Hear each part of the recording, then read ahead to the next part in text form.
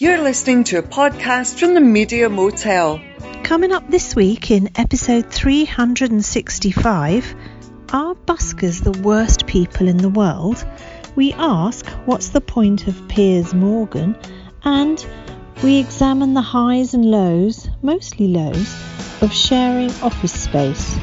It's all coming up after the Lemonheads and Different Drum. Drum. Oh, can't you tell by the way I run? Every time you make eyes at me, whoa, you cry and moan and say it will work out. But honey child, I've got my doubts. You can't see the forest for the trees. Don't get me wrong, it's not that I knock it, it's just that I'm not in the market for a boy who wants to love only me. Yes, and I ain't saying you ain't pretty. All I'm saying is I'm not ready for any person, place, or thing to try and pull the reins in on me. So goodbye, I'll believe when I see no sense. Just crying and grieving, we'll both live a lot longer if you live without me. Oh.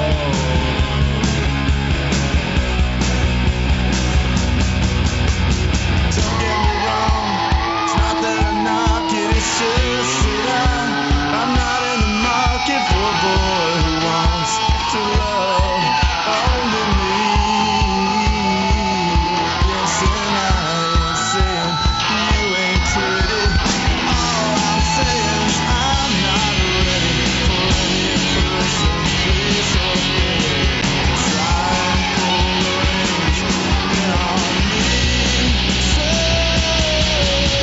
goodbye, I'll believe when I see no sense. I'm just crying and grieving, we'll both live a lot longer if you live without me.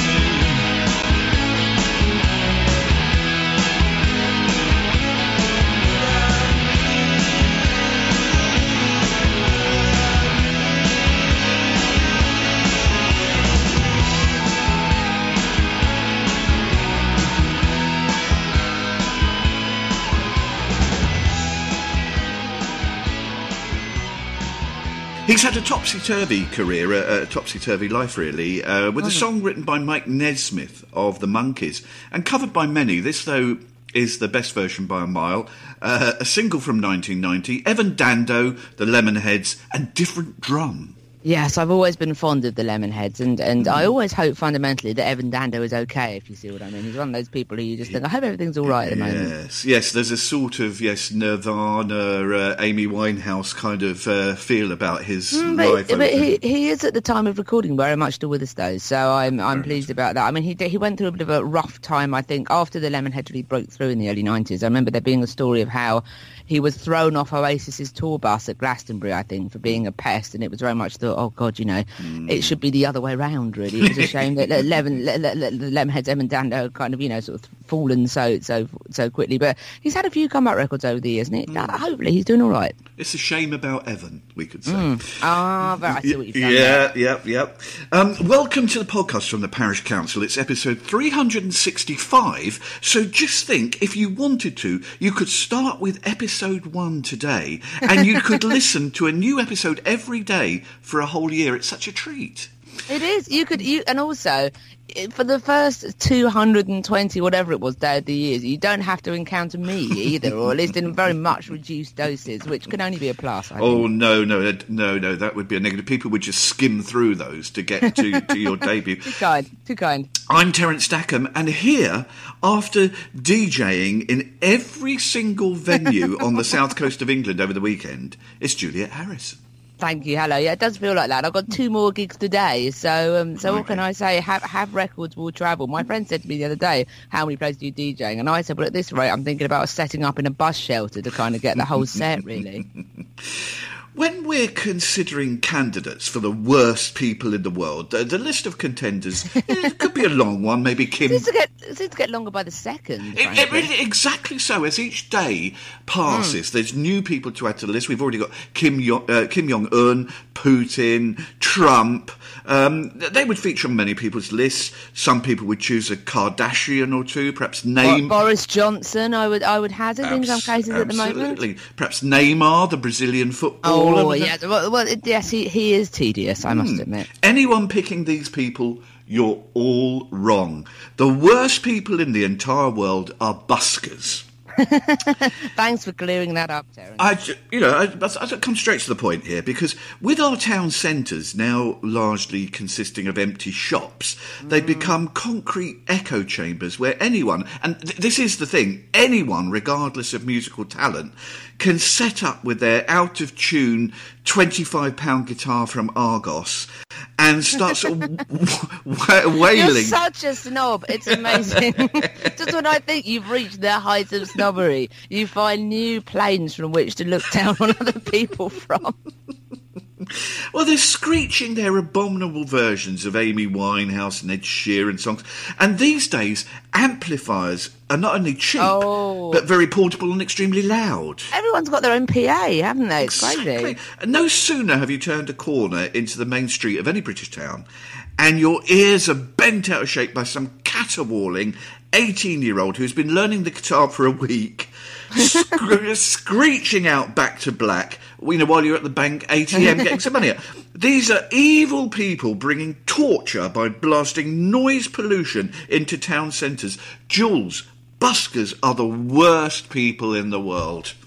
Well, I mean, as ever, I'm not sure I can quite go with you in this amazing world of hyperbole, or hyperbole, as my friend insists on calling it. But I, like you, am occasionally irritated by buskers. This lovely link. So Kensington and Chelsea sent me the link to this story. Are consulting whether or not to ban buskers from the Portobello Road. Yes, which is your view, I think. It's very. This is my favourite quote in this article. It says that they previously looked at introducing a licensing scheme for buskers in the borough since 2013, but plans have been since written off as complex and potentially costly. They managed to sell pitches on the tube without much difficulty, I think. And buskers on the tube are possibly even more intense because you've got those long echoey corridors, haven't you? I still remember something like 13 years on, the day that I was walking through an underpass to Waterloo Station, and I felt like I was walking into war, and I felt I was on some kind of drug trip or something. Noise just seemed to be bouncing off every possible wall, and it turned out to be a bagpiper who was busking. I felt like I'd had some kind of out-of-body experience. I think I did give him money simply for the experience, but this Chris Summers, who's manager of the K&C, as it's described here, record store Rough Trade, some of us might be familiar, near the Talbot Road pitch. So they have a pitching system. Says, I've got no problems with buskers at all. You just get used to it. I do blame Ed Sheeran for the amount of acoustic songs that get played. I love the fact things that are Ed Sheeran's fault. It's tricky, isn't it? Because sometimes buskers have incredibly cheered me up. I remember being on holiday with my parents somewhere once, it might have been Norwich, and we saw a sort of trio of people who were sort of a skiffle trio, and one of them literally had a stand-up, a sort of a soapbox type bass, the T-chest based, and they were doing Surfing USA by the Beach Boys, which really lent itself to T-chest based. It turned out. And sometimes when we used to have the festival in Norwich, they'd have street performers and busking and that sort of thing, and it was really fun, and it was a really sort of festival atmosphere. Maybe there should be some sort of maybe it should be a seasonal thing rather than necessarily an all year round thing. I don't know. Street performers can be quite fun, but maybe there's a difference between street performers and having to hear the Class A Team by Ed Sheeran for the 8th time that week when you're trying to go to Woolworths. Woolworths don't exist anymore, do they? What was Woolworths in Hastings? But there are some designated areas. There's an underpass next to Woolworths, and that often has people in it. And the melancholy truth at the moment is that it's rather less dispiriting to have someone playing the guitar in it than it is to have people just sleeping in it who don't have a home, which is, reaching fever pitch again. Which is terrible for everyone, frankly, for them and for everyone else. So like you, it is. I think it actually makes a point about not so much the tedium of buskers, but the things about Ed Sheeran and also X Factor songs as well, Oh, Lord, and drippy acoustic covers of upbeat songs, which I think we've complained about in the context of John Lewis adverts on this podcast before. Now, X Factor have caught it, The Voice has caught it. It's that sort of disease that's sweeping everywhere, and I think that stuff like that just goes to show the lack of diversity and the lack of opportunity in modern pop music. And I don't mean necessarily in a race way, although Ed Sheeran being very much a ginger man from Suffolk. But I there's something very sad about the fact that in the past, when I've thought about those busking memories, I've thought of people with bagpipes. There's a set of panpipers that used to haunt Hastings town centre that did sort of Appalachian panpiping to a backing tape. And when I think of those kind of things, I laugh because they're so unusual. But the fact that 9 out of 10 buskers are 20, and you say they're sort of learnt the guitar for a week. Actually, most of the buskers we have locally are kids that could feasibly be in the earlier rounds of X Factor, who have good voices. I mean, very X Factory type voices. And again, that goes back to my point about how the lack of diversity of modern, what I call pure pop music. But they're all about 22, and they've all got, like you said, these semi-pro amp systems, and they play the guitar, and they do have really good voices mostly, but if a bit overwrought in the X Factor style, as my dad would put it, singing 11 notes when they should be singing one, and also none of those notes, all of those notes are a fact-finding mission towards the note that they're actually looking for. So they've got that singing style that I'm not particularly keen on, but they're all the same, they're all perfectly fine, but they're all sort of they're all the same. So I don't have a problem with the concept of busking per se. I think I agree with the idea there being licensing schemes, so there literally isn't one every 30 seconds. But it does make me sad that it highlights a problem in pop music. I think that it is just Ed Sheeran and maybe Amy Winehouse. Who, by the way, R.I.P. on the day of recording on 23rd of July, it's the anniversary of Amy Winehouse's death. So so I would like to remember her and apologise for not having. Well, the 23rd's tomorrow, but it's the anniversary weekend, so we're recording on the 22nd. So I would like to remember her and apologise for not having picked an Amy Winehouse track this week, because I really should have done. But yeah, I agree with you. It is tedious because it is also samey. I think I wouldn't mind so much if there was more diversity to it. Mentioning the old panpipers there, I've noticed austerity and recession has hit the busking business, because about 5 years ago, if you visited Guildford, for example, as you emerged into the high street, you were assaulted by the sound of panpipes tooting at a very high volume, terrible noise. There was about 5 of them puffing away. And I've noticed that the numbers in the panpipe band have dwindled almost year by year. So now in Guildford, there's just the one bloke in Yeah, he's in his panpipey traditional clothing, like panting and gasping his way through those hideous panpipes. But you see, the worst of it is that he too has discovered the world of cheap amplifiers. So where his dreadful colleagues from a few years ago were acoustic, he's now hammering it out up and down Guildford High Street all on his own. So it's like being ambushed, frankly, as you come out of the Friary Centre and you walk into the High Street, and oh man, it's an assault, both on your hearing and on good manners and taste. Busking is begging with an additional soundtrack of hapless musicianship. I think they should be banned. All buskers should be banned, possibly imprisoned. Just say no to busking is my final message on this. I'm really glad that you clearly listened to and took on board my considered contribution, and that I have gone some way to changing your mind. Lol. Coming up, who the hell keeps offering work to Piers Morgan?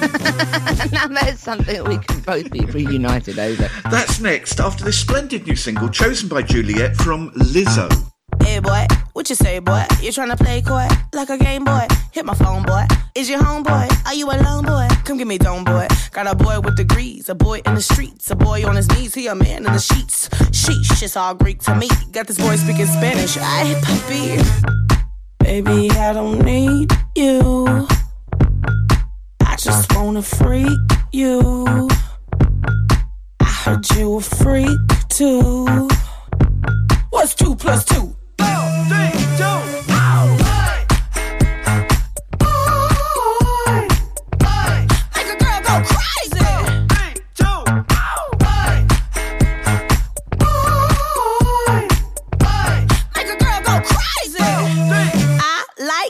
boys, itty bitty boys, Mississippi boys, and the city boys. I like the pretty boys with the bow tie. Get your nails did, let it blow dry. I like a big beard, I like a clean face. I don't discriminate, come and get a taste. From the playboys to the gay boys. Go and slay boys, you my fave boys.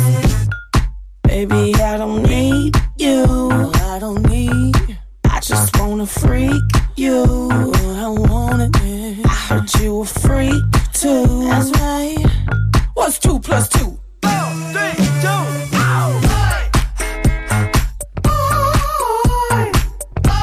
Make a girl go crazy. 3, 2.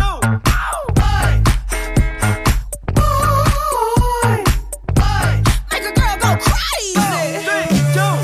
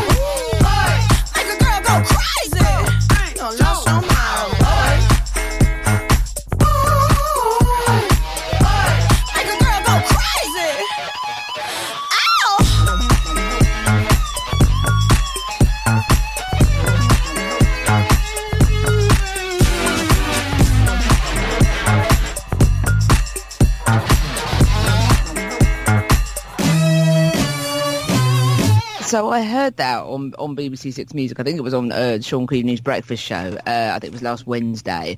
And within a minute and a half of it stopping, I had literally gone on to iTunes, other music purchasing services are available, and bought it, which I seldom, because I subscribe to Apple Music. It means I could download it for free, but I wanted to buy it because I just thought it was super.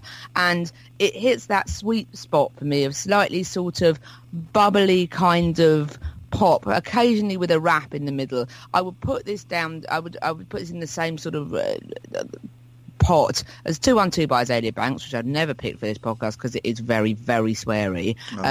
Also, and the swearing is central to the record as well. But particularly for the phenomenal hand clap band, 10, 20, 30, 40, which I think I've picked before. Yes. Where's the Bass Amp by Superfood, and that On the Regular Thing by Shamir that I picked previously as well. It's that kind of. It could easily do with being longer because it is so fun, and I love her. I just think there's such a kind of a fun bounce to it. I was quite a lot to "Sexy Back" by Justin Timberlake. That kind of the way it sort of shuffles along. But no, I think that's fun bubblegum hop that I will happily rock my teeth on until I die. So that's "Boys" by Lizzo. A terrifically punchy single, really. It is, isn't it? It's got a real, and it doesn't stay. The bad side is it's too long, it's too short. But the good side is it doesn't outstay its welcome particularly. So it gets its impact from being a quick, literally a sort of a sugar hit. Yes. I hope it's a real success for her in the mainstream. I do. Yeah, absolutely. There are some well-known people in the world whose careers seem to defy all sense over here in the UK. Jermaine Greer, you mentioned him earlier, Boris Johnson, Kate Hoey. They seem to take... Many of them politicians at the moment, it has to be said. Absolutely. They seem to take a perverse joy in saying or doing things that would get most of us classed as unemployable if we said or did them.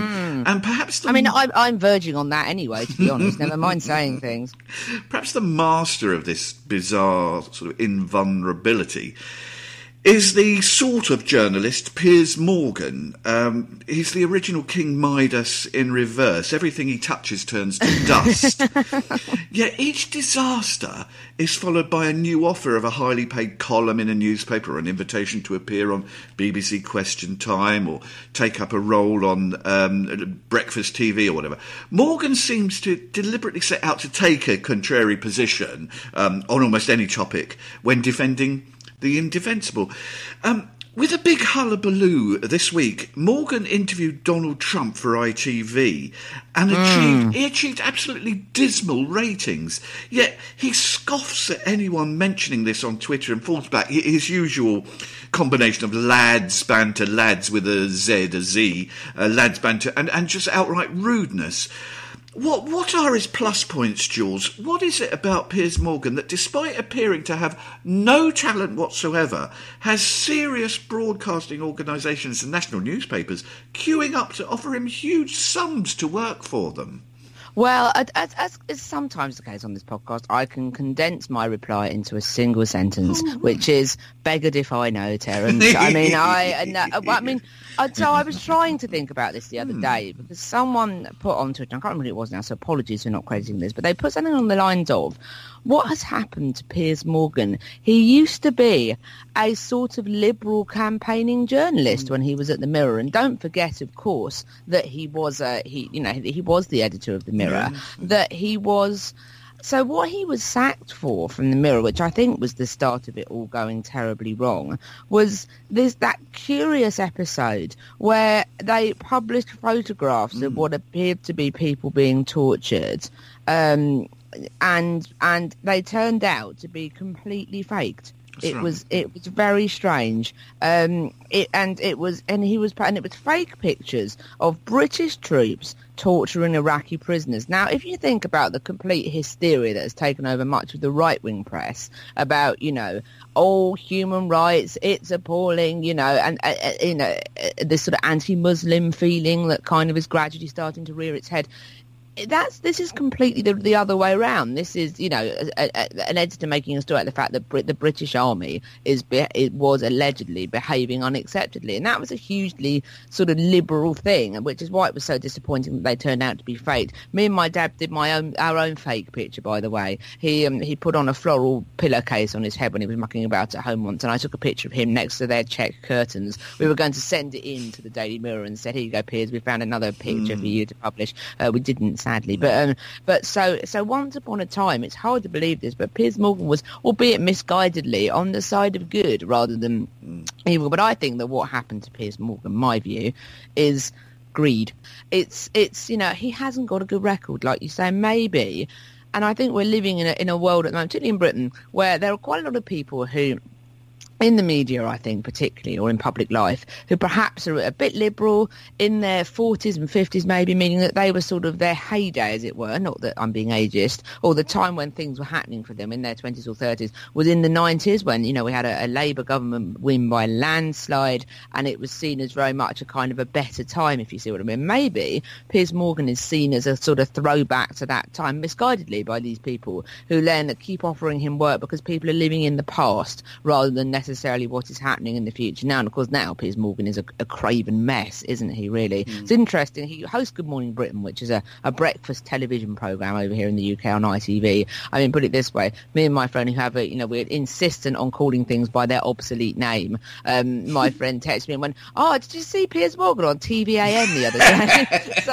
I mean, we still call Snickers Marathon. We still say, "Oh, I've got to go out, but I'll tape it." We're very insistent on not updating our terminology. But his co-host is a woman called Susanna Reid, who used to be on BBC Breakfast and then was taken over to Good Morning Britain. She had a successful time on Strictly Come Dancing on the BBC. And the funny thing is that the success on Strictly Come Dancing on the BBC often seems to be a springboard to a successful career on another channel. So I have some sympathy for the BBC here. But she was a guest on the Fortunately podcast, which I've mentioned before on this podcast, Fee Glover and Jane Garvey. And she was very good fun, actually, and they interviewed her, but she said at the beginning that she did not want the programme to be centred around the other person that she presented it with. And I haven't quite finished it yet, but although it takes some sort of gymnastics at some point, she doesn't mention his name at any point during the discussion. She will refer to him indirectly, but she doesn't mention his name, and I think that is extremely powerful.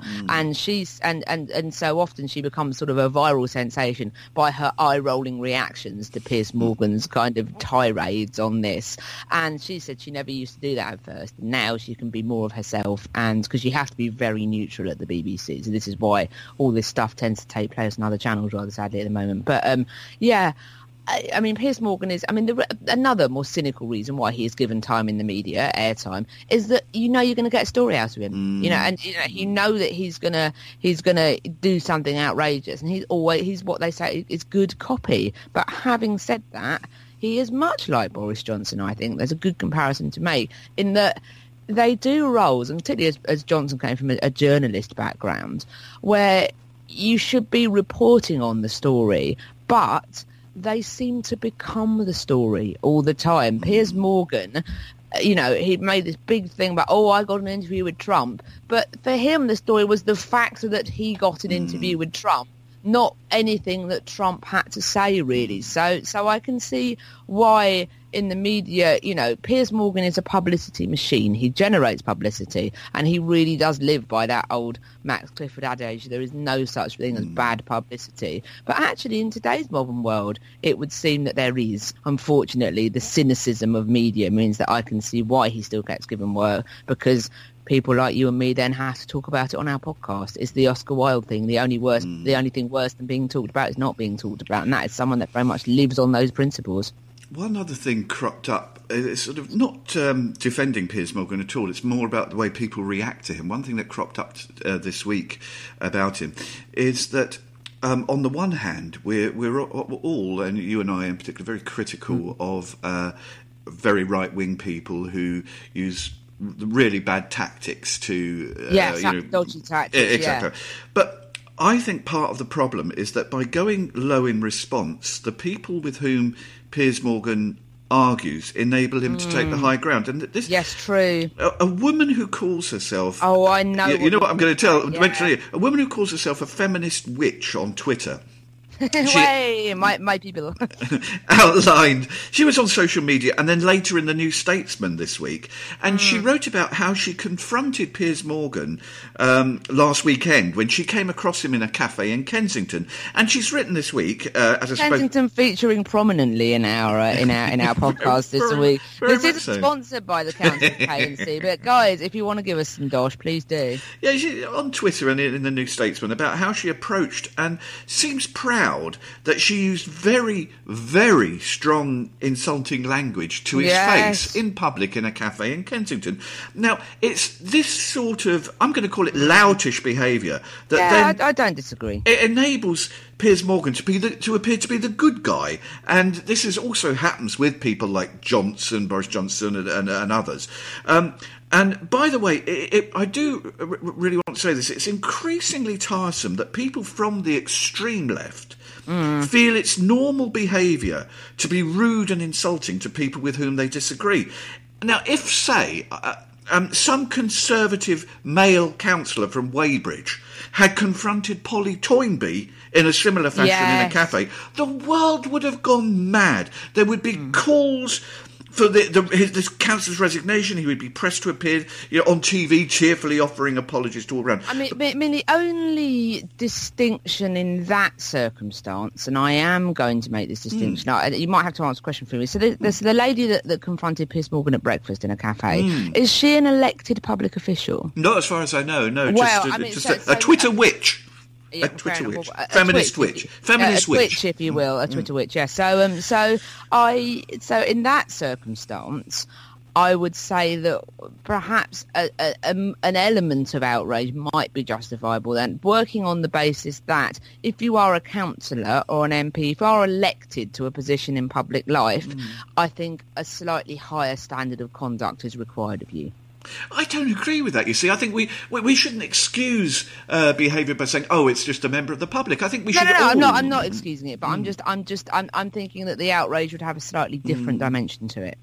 Perhaps so, but I just think this behaviour, it's deemed acceptable when it's people from the far left do it, and that's just wrong. Yeah, no, I don't. I completely agree. Also, to mop up points which we should sort of travel back, because this podcast seems to be all very interconnected this week. When you talked about candidates for worst people in the world, we can now add Piers Morgan to that list. I think absolutely. I was going to, but especially if he was busking.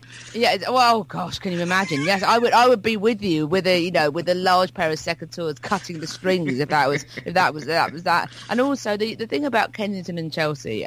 I meant to mention this earlier, so I'll probably just go back to it, but about the banning of the buskers, and we mentioned Kensington there. I love the fact that Piers Morgan was found in a cafe in Kensington. That's the most Piers Morgan place to be, isn't it, really? Yeah. But Kensington and Chelsea, of course, are very rich council because they, that won't charge people more for their council tax, which means that it's got areas like Chelsea, which are extremely well to do, and also areas of Kensington, which are basically really low quality council, was where Grenfell took place, let's not forget, and now has a Labour MP there because of the kind of disparity. Labour took it by 20 votes also in the last election.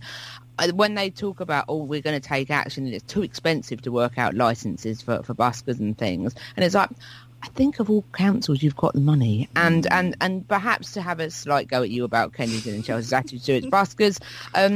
I don't want to fall into the trap of thinking that councils can only do one thing at once or spend money on one thing at once, but I would quite like them to do something about their housing that catches on fire. I'm happy for them to spend money on that rather than licensing buskers. I couldn't disagree with that. Working in an office, the joys of sharing a space with your fellow workers. Yes, what could possibly go wrong? That's next, after Sean Lee's Ping Pong Orchestra.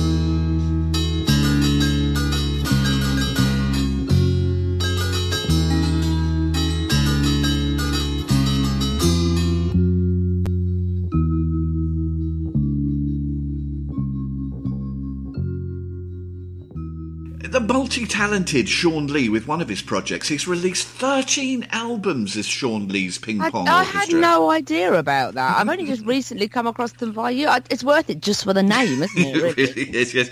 Here with Nino Moschella on vocals, that was Sean Lee's Ping Pong Orchestra and Kiss the Sky.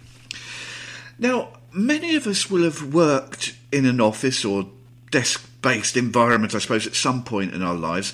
I'm rather tempted to say if you haven't, then you're rather lucky, as office life is filled with potential horrors. And one of my friends was telling me this week about life in her office.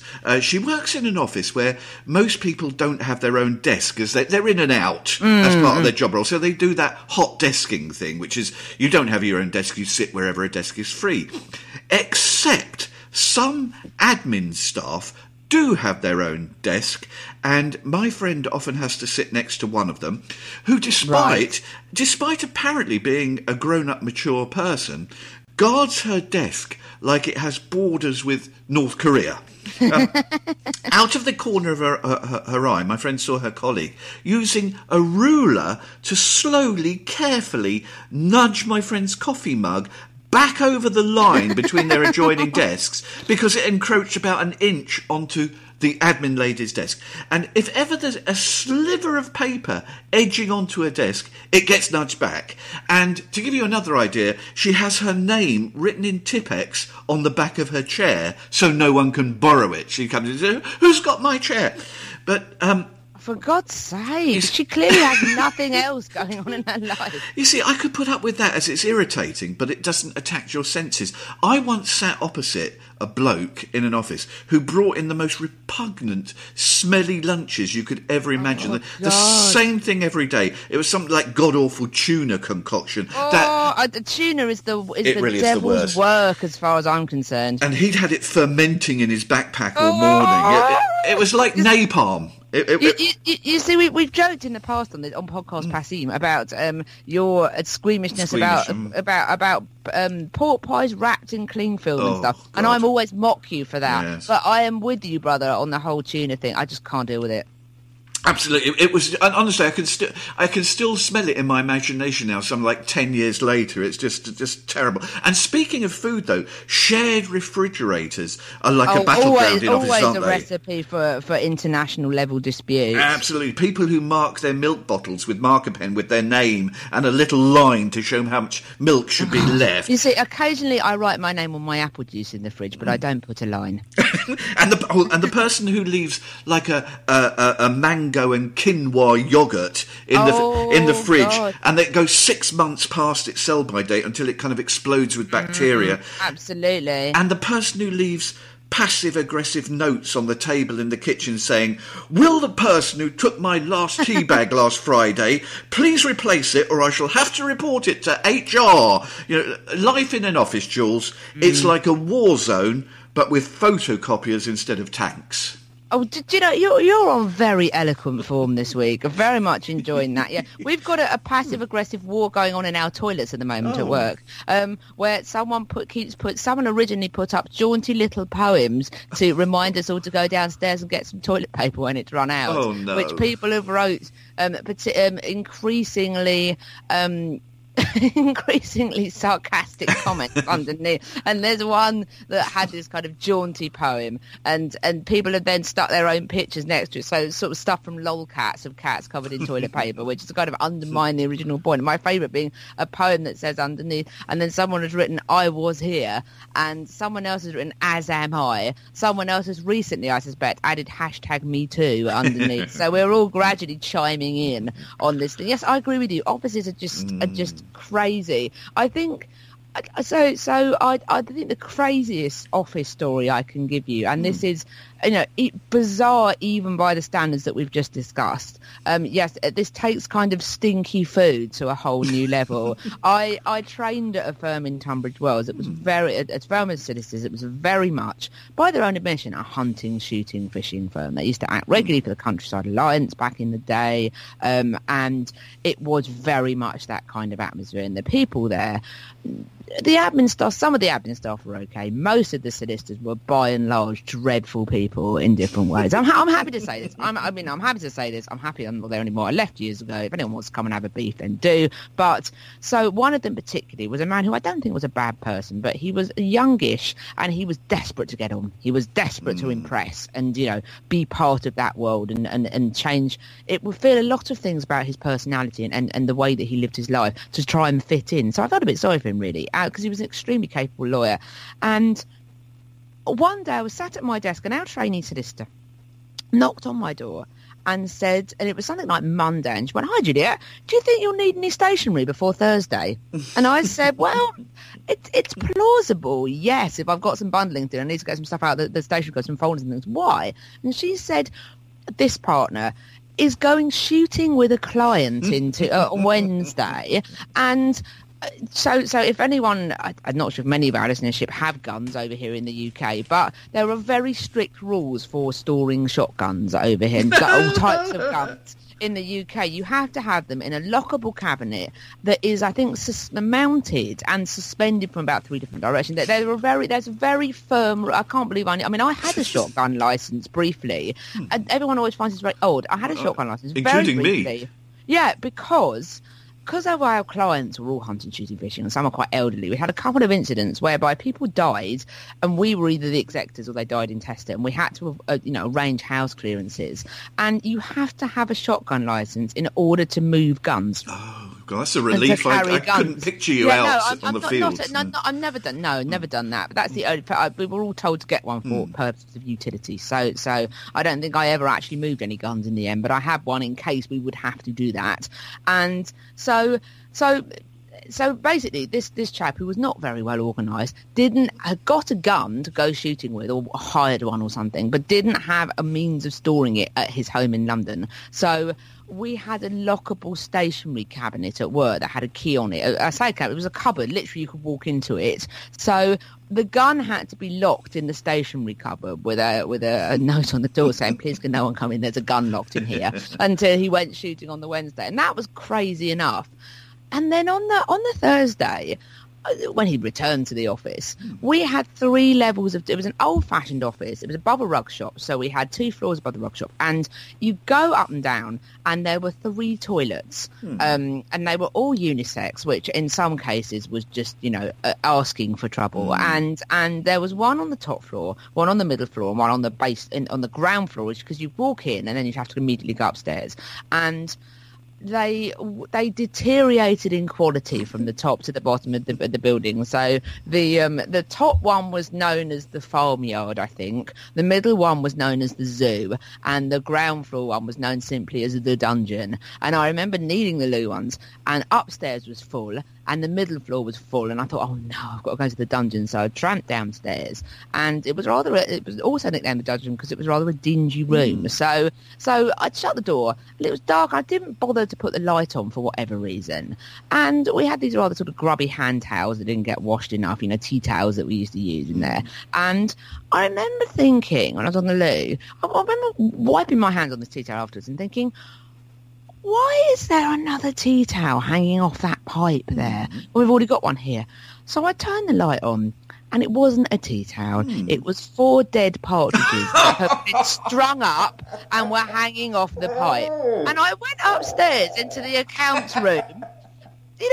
Quite. I mean, because I come from a family. It comes from a village which has a big house in it, and they used. I know it's just normal people. When you tell normal, I mean, I had to live through this, and when you tell normal, so I was outraged as you are. I'm kind of really disconcerted. I grew up in a family that came from a village that had a big house in it, and there's still a shoot there. So there used to be a regular shoot. So actually, I grew up eating a lot of game that came from the house. So I'm pretty game about game, as one might say. So I was not as appalled as. I mean, some of my vegetarian friends would have literally have died on the spot, whereas I was, just a bit distant. So I walked into the accounts room, and it was quite a dysfunctional firm at this point, it has to be said. And I walked into this accounts room, and I went, there's 4 dead partridges downstairs in the toilets. Does anyone know about this? And we had an Eastern European office manager who was extremely no-nonsense. She was lovely, but extremely no-nonsense at the time. And we had one of the accountant's son, who was about 18 or 19, who was called Al, nice lad, was doing some work for us at the time. And she went, "Oh, for God's sake, Al's just told me that they're pheasants. These youngsters know nothing." And then just carried on typing. So you know, as all the offices that I've worked in, there've been lots of kind of irritating behaviour, turf wars, like you say. But I don't think anything will ever top the time that someone decided to go shooting, had to keep a gun at work because they didn't have a cabinet, and then hung up dead partridges in our downstairs toilet, which people use, and then other members of the office just went, "Oh, well, someone said they were pheasants." Amazing. I mean, there's a strong argument. I think that technology has made office life worse rather than improve People it. communicate with me by 4 or 5 different methods at any given time, and will cross-refer their communications. So I'll get an email saying, "Hi, Juliet, I've sent you something on WhatsApp. Can you have a look, please?" No. I mean, you know, sometimes I get people tweeting me, Facebooking me. The Slack, the devil's work. That we're going to have a conversation about Slack one week, and how multi-platform working in Slack is reducing my lifespan at the moment as well. Yeah, technology means that people can email you their disgust instantly rather than having to take time to call you. Exactly, and the thing is, the person who sits next to you emails you a question rather than turn to you and ask it. And on emails, people copy you into them now because they can, not because you need to see them. So before technology, someone would think twice before sending you a note. You know, you might get 2 or 3 letters a day or something. Now, because emails can be copied to people, where 20 years ago one would have got 3 notes or 3 letters in a day, now we get 300 because people copy you crazy. in. It's absolutely crazy. And then when you reply to people, they reply straight back. And I said the other day, playing whack-a-mole, you know, I get rid of one email and another 5 pop up in its place. It's crazy. And that's hard enough, never mind having to work with other people. Well, that's the thing. That I think is the key. It's other people, because very possibly the worst thing about office life is getting into a lift with a colleague, or even worse, the tube, and you having to make small talk, and you suddenly feel like you're in the cast of Abigail's Party, particularly to someone you don't know. Absolutely, yeah. And another thing about sort of people asking people on the tube if they like Demi's Roussos. Exactly. Yes. And also, you know, office life, those leaving cards and brown envelopes. You barely know the person, but you feel obliged to put a $5 in, and you have to write, you know, "All the best, Catherine, you'll be missed." Yeah, even though someone who you've spoken to twice. Yeah, spoken to them twice. You know, when the printer broke down. You know, it's office life. It's just little short. It's just a little short of hell on earth. Absolutely. Well, the best leaving card I ever got, it still makes me laugh. But I had 2 that were excellent. I had one from my first job that I left, at my first office job. The top said, "Everybody is very sad you are leaving," and then underneath was a picture of people throwing paper planes at each other around an office and standing on desks and celebrating. It always made me laugh. And also, I had a leaving card. I left a volume conveyancing firm I used to work for that was a very unhappy ship. It was very much a siege mentality there. And this card said it was a huge place, you know, comparatively where I worked previously, and I was delighted that about 70 people signed my leaving card. But whoever it was that got the leaving card got it just right, because it had a thing on the front saying, "We're all very sad that you're leaving," and then inside it said, "But we're all also very sad that we have to stay." And literally every single person that signed the card was something along the lines of, "I very much agree with the sentiments of these cards." And various people wrote, "Take me with you" in block capitals. And apparently they all made it very clear they were sure they made sure to get everyone else to sign in the building before it then went to the management. So the managers had to sit there and read all these people saying, "I want to leave, I hate it here, good luck by the way," in my leaving card. So there are times where working with people works if you've got a common enemy, I think, and in that place we had a common enemy in the form of management that everyone despised, so who are no longer there, can I just point out, as are most of the people that signed that card, and me. So it's kind of a historical sort of document, really. But no, it's still, I love the fact that they used my leaving card as a way of sending a passag, or in some cases just ag message to our management. In between monitoring the apple juice in your fridge in your office... Yes, absolutely. In between writing my initials on my Dairy Dunkers packets... Where might we find you this coming week? Well, today is Sunday, the 22nd of July. It took me a while to establish that, but it now very much is. So today's the last day of the Beatwave Festival here in Hastings, so I will be DJing. It's unlikely that you'll be listening to this instantly and can get in the car, but I'll be DJing at Wow and Flutter Records in Hastings from 12 until 1 on Trinity Street, excellent record shop. And then at the Palace in Hastings at 5:15 after the bands have finished at Beatwave until literally whenever they turn the sound system off and we have to go home. Next week I am doing Indie Wonderland's hopefully back. The studio will hopefully not be Satan's armpit next week, and I can actually make it back and do a show. So Wednesday, 25th of July, 8 until 10 p.m. barricaderadio.com, and then that's pretty much it. Indie old rock miscellaneous. Excellent. Thanks to you for listening. Yeah, absolutely. I don't know how you make it week after week. That's how you do. Thanks to executive producers Rona and Hilly, and to play very much so. Yeah. To play us out, a woman you found quite compelling on the Proms a week or so ago. Yes, and I've picked records by Anna Meredith before here. She's sort of an everyday polymath, really, in that I've picked, and this record that I've picked as well, she has a sort of I thought it was her main thing doing electro music, but no, it's just a sideline, really, because she's a very successful and popular in the classical scene, modern composer, and she's been commissioned for, years. I mean, she was commissioned to do a short piece at the last night at the Proms in 2008 when she was just 30 years old, and it involved 5 orchestras in different parts of the country playing together on satellite. So she always does things that are quite ambitious, I think. And she once commissioned a piece to be played by MRI scanners. Oh. So she always does some quite sort of, and she did something that involved the orchestra clapping at the end. She works a lot with youth orchestras and youth choirs, which is admirable. She did this piece at the first night at the Proms a week or two ago called 5 Telegrams, and they did a version on the Thursday night before the Proms started, and it involved projections of sort of illuminations and graphics outside the Royal Albert Hall, and it's on iPlayer, and I'd recommend watching it because it's spectacular. And then they did the same things on the inside of the Albert Hall on the Friday evening. It's a great piece, and it reminded me that I needed to buy this album, which is called Varmints, which was her first full-length album. I think we might have played Taken, I think, or we've played something from that on the podcast before, which I've picked. And it reminded me that I needed to get one. So I thought, well, I'd like to get one from her, because I get the impression from the interviews that the composing, ironically, pays the way for her to have. She's got a small band, and, she loves doing this music. But she's on Moshly, which is a small record label, and it is very much sort of a shoestring operation.